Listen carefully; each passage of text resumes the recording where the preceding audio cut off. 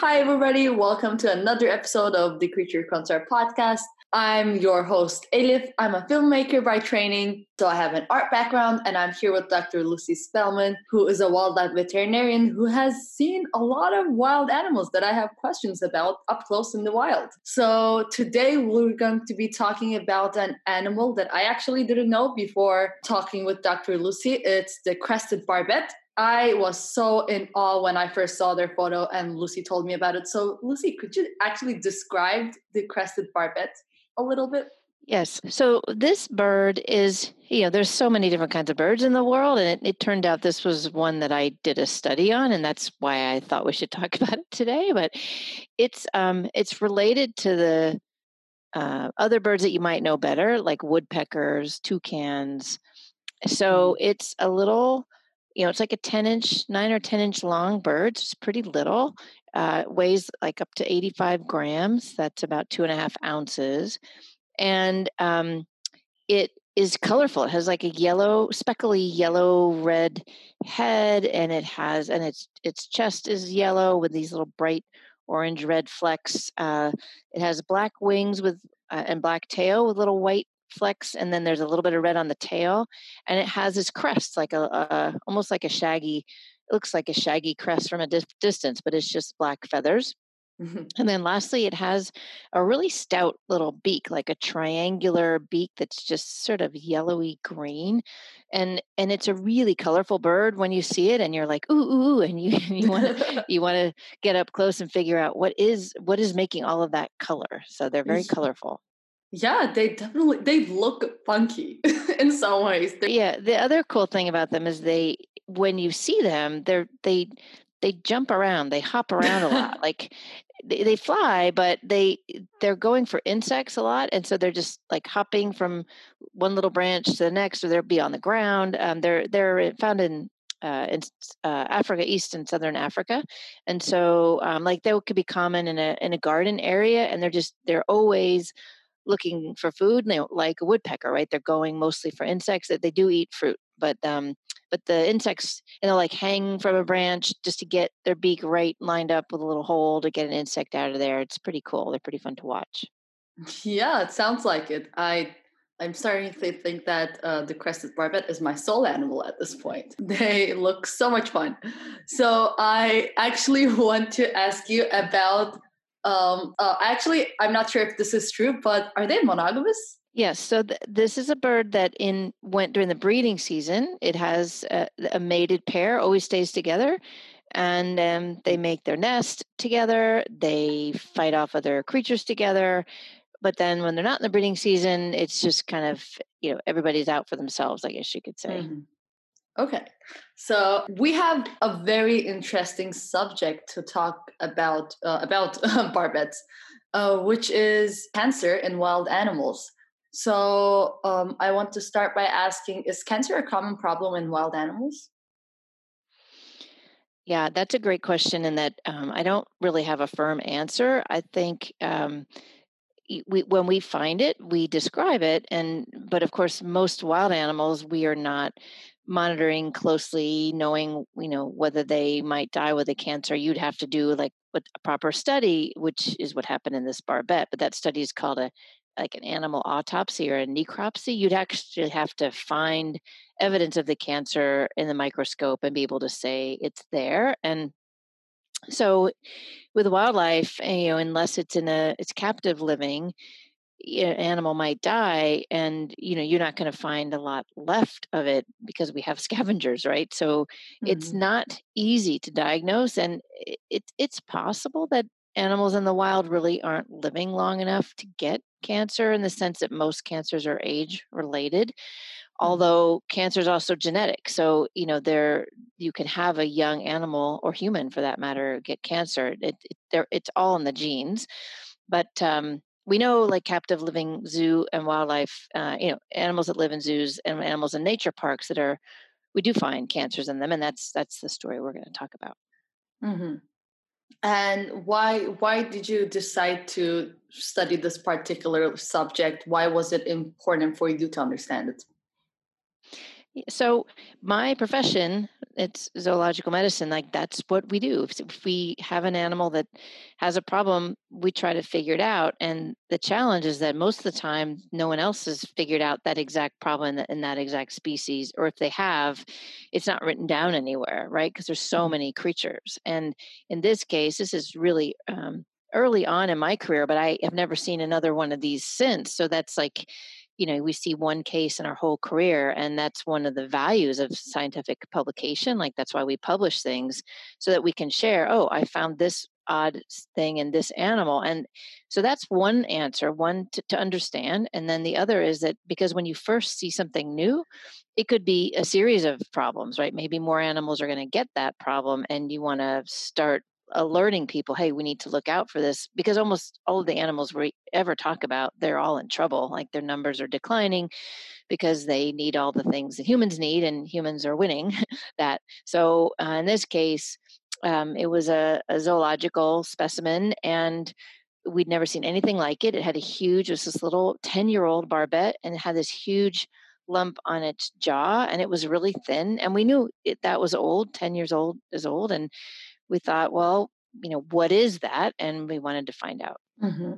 So how did you go about the study? So that's, in general, with my work, we have to get our hands on the animal, right? And we can certainly look at a bird with just holding it gently in a towel, but in this case we needed to get a piece of that tissue. That's called a biopsy, just like you would do in people.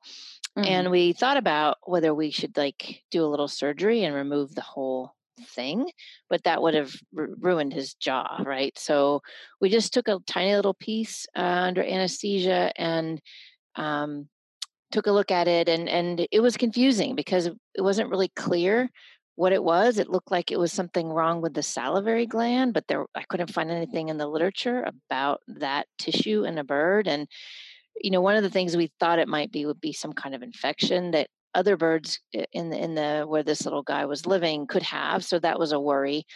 And so we did the little biopsy, weren't really sure, took some radiographs, saw that the bone of his jaw was kind of falling apart, and within a couple of days we found the bird, dying. So we euthanized him humanely, and that left us with, well, now we can really sample the tissue and look again. And that's what we did. But then we still didn't know, because we still didn't know what that tissue was. And so we had to send it out for a special stain.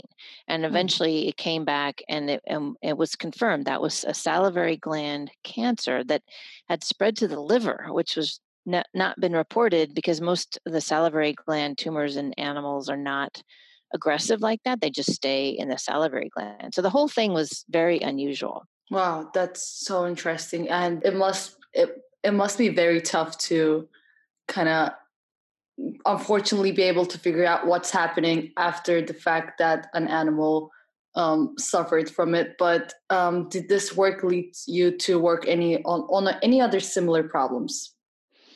Yes, and it's the hardest thing about working with animals is they don't live forever, and but when something does die, it's like the only way you really know what was going on, because a lot of what we're doing is, we have diagnostic tests, but we still don't know as much about these creatures as we know about people, for example. So Mhm. I did some more digging, because it seemed that this was unusual, and I found this somewhat obscure literature about comparative anatomy of the salivary glands, which actually was really interesting. So if you think about it, why do you have saliva, right? You have saliva so that you can maybe moisten the food that you're eating and swallowing, and then you have saliva so that you can start digesting it.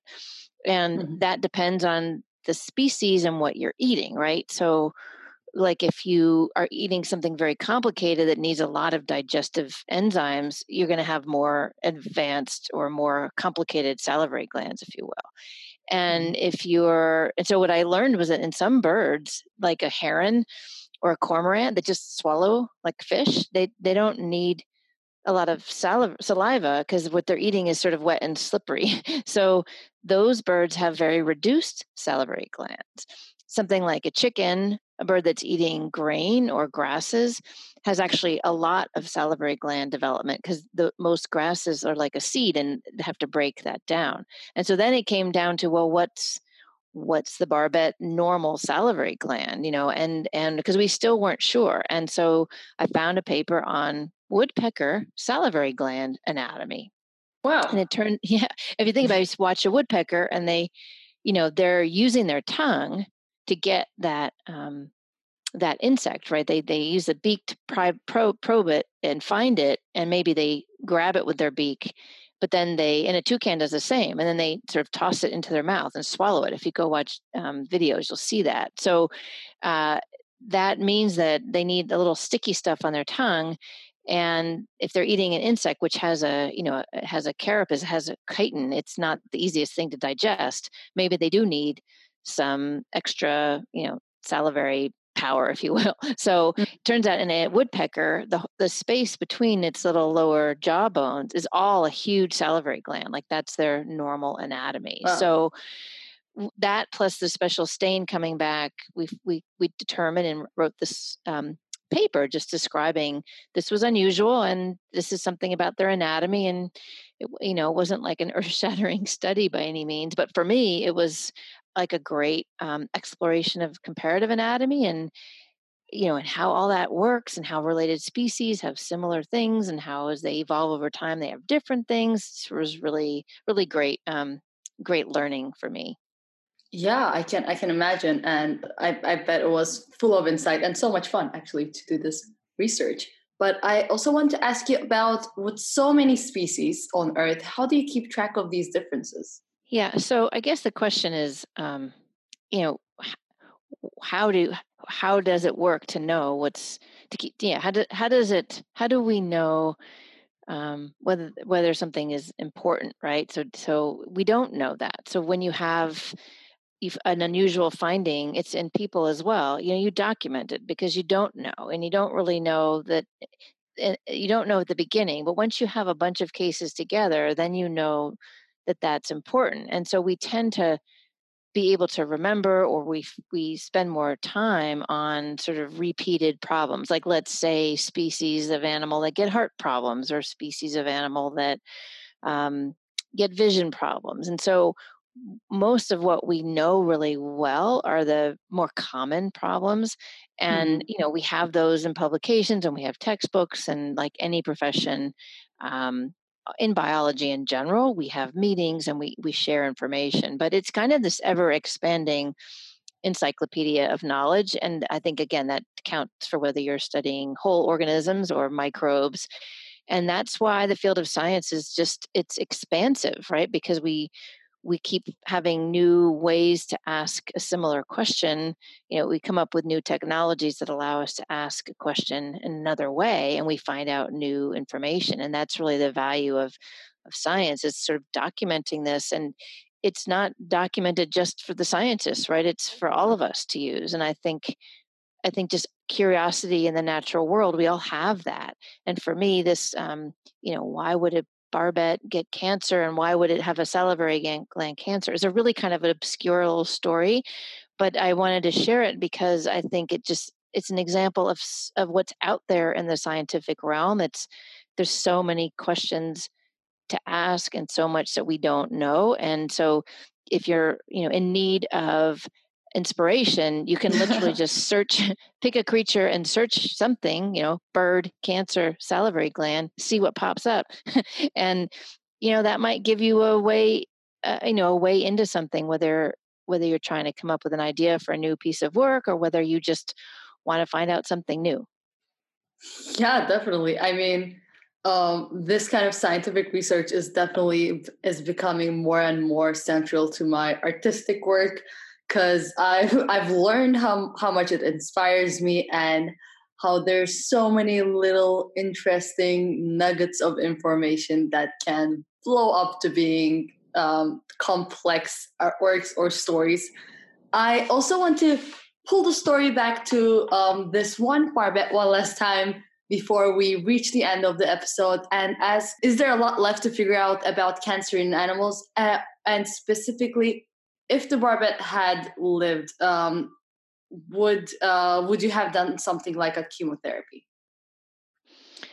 Yeah, so there are veterinary oncologists, just as there are, doctors for cancer in people, and um, it's a hard field in animals because if you think about it in people, there's so many decisions you make about because really with chemotherapy in general, you're trying to kill tissue and have the abnormal tissue go away and the good tissue stay. And that's hard to do without making the individual feel sick for a while. And so you end up in the position of having to decide you're going to do something that you know is going to maybe make the animal feel sick. So for the most Mhm. part, cancer treatments, we do that in companion animals where we have where we have a pet owner relationship that we can kind of have a better sense of that. If it's a wild animal, no matter what the setting, in a zoo or in a park, it's hard to get that part right, and I think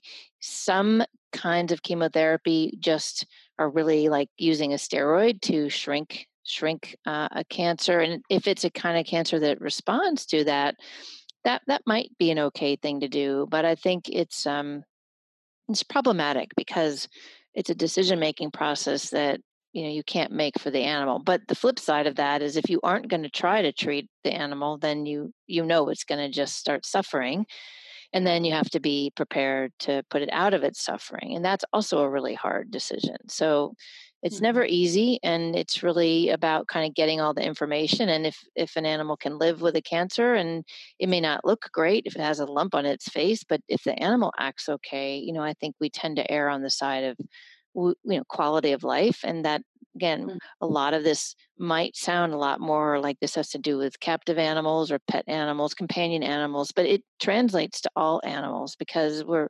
responsible for all of them to help them all feel well. And it's just a lot of judgment calls, and that's where the science helps. Again, it's like if we can understand why something is happening and how long it might um, take to make the animal not feel well, then we can also make a decision like, well, we know we have a couple of months, and let's have the animal have a good life between now and then. So not a straightforward answer to that one, but treating cancers in general is a very exciting field of research, very much tied to studying those genetics. Right, we started off by talking about all cancer is essentially genetic, and understanding what we can do about it. I can see someday we will have way more treatments for cancer in animals than we do right now. Mhm. It's so amazing for me to see this responsibility that wildlife veterinarians are taking on to study and protect these animals and kind of use, I guess, accumulation of information that we have as humans positively and help creatures other than ourselves. I want to kind of end the episode on a different note and ask whether there's any resources for our listeners that they can use to learn more about birds and kind of do their own research if they would like to. Yeah, so there's so much great stuff out there for birds now, and probably maybe the most famous is the Cornell Ornithology Lab. They have an online like bird encyclopedia that's amazing. They have an app where you can identify birds. There's also a group called eBird. That's also an app. So if you want to contribute citizen science data to seeing birds, where are we seeing different species? That's a great way to do it. I think that so much of what we all can do is what's right in our backyard, and getting to know what's in your backyard and what species are outside your window, or if you have a favorite walk, that can seem a little overwhelming. But if you start to learn a little bit, you realize, well, there's only so many out there. Right? That may sound like a bunch, but you can actually figure out who's living in your neighborhood with you. And I think that's the beginning of really celebrating birds is actually studying them and like learning their calls or learning something about them, because otherwise it's hard to they're tiny, they move quickly. Even a large bird is hard to kind of feel like you're getting to know it when you're just watching it. So I really think this is a group of animals, or reading a little bit about them, what birds are in your area. That can be really fun, then going out and trying to look for them They're also great. Yeah. You can just search. There's a podcast called Bird Note. You can search the sound of the bird you're interested in and learn by the sounds. There's so many different ways, and you can go out and do photography and videography. I mean, imagine if you went and photoed or videoed these little barbettes. Maybe you would see they're doing this sticky, funny thing with their tongue, and you could have actually told me that they must have a big salivary gland there. Like, I could see how careful observation through a lens or video or sketching, drawing could actually help us understand how these guys eat. All the information comes from all different sources. So yeah, hopefully you'll go out Yeah. and look for some birds today. Yeah, definitely. I have a crested barbet image on my computer as we're recording this podcast. I definitely think you should Google crested barbet as soon as you finish listening, or, well, look it up while you're listening, because you won't be disappointed. Trust me on this. They're amazing little creatures. And of course, as always, if you end up making artwork about these amazing creatures, tiny little creatures, please send them to us through our social media. We'd love to feature it. We'd love to share all your artworks about the wildlife we're talking about.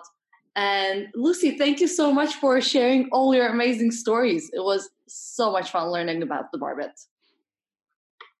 You're welcome. I look forward to seeing if anybody makes any work around these guys.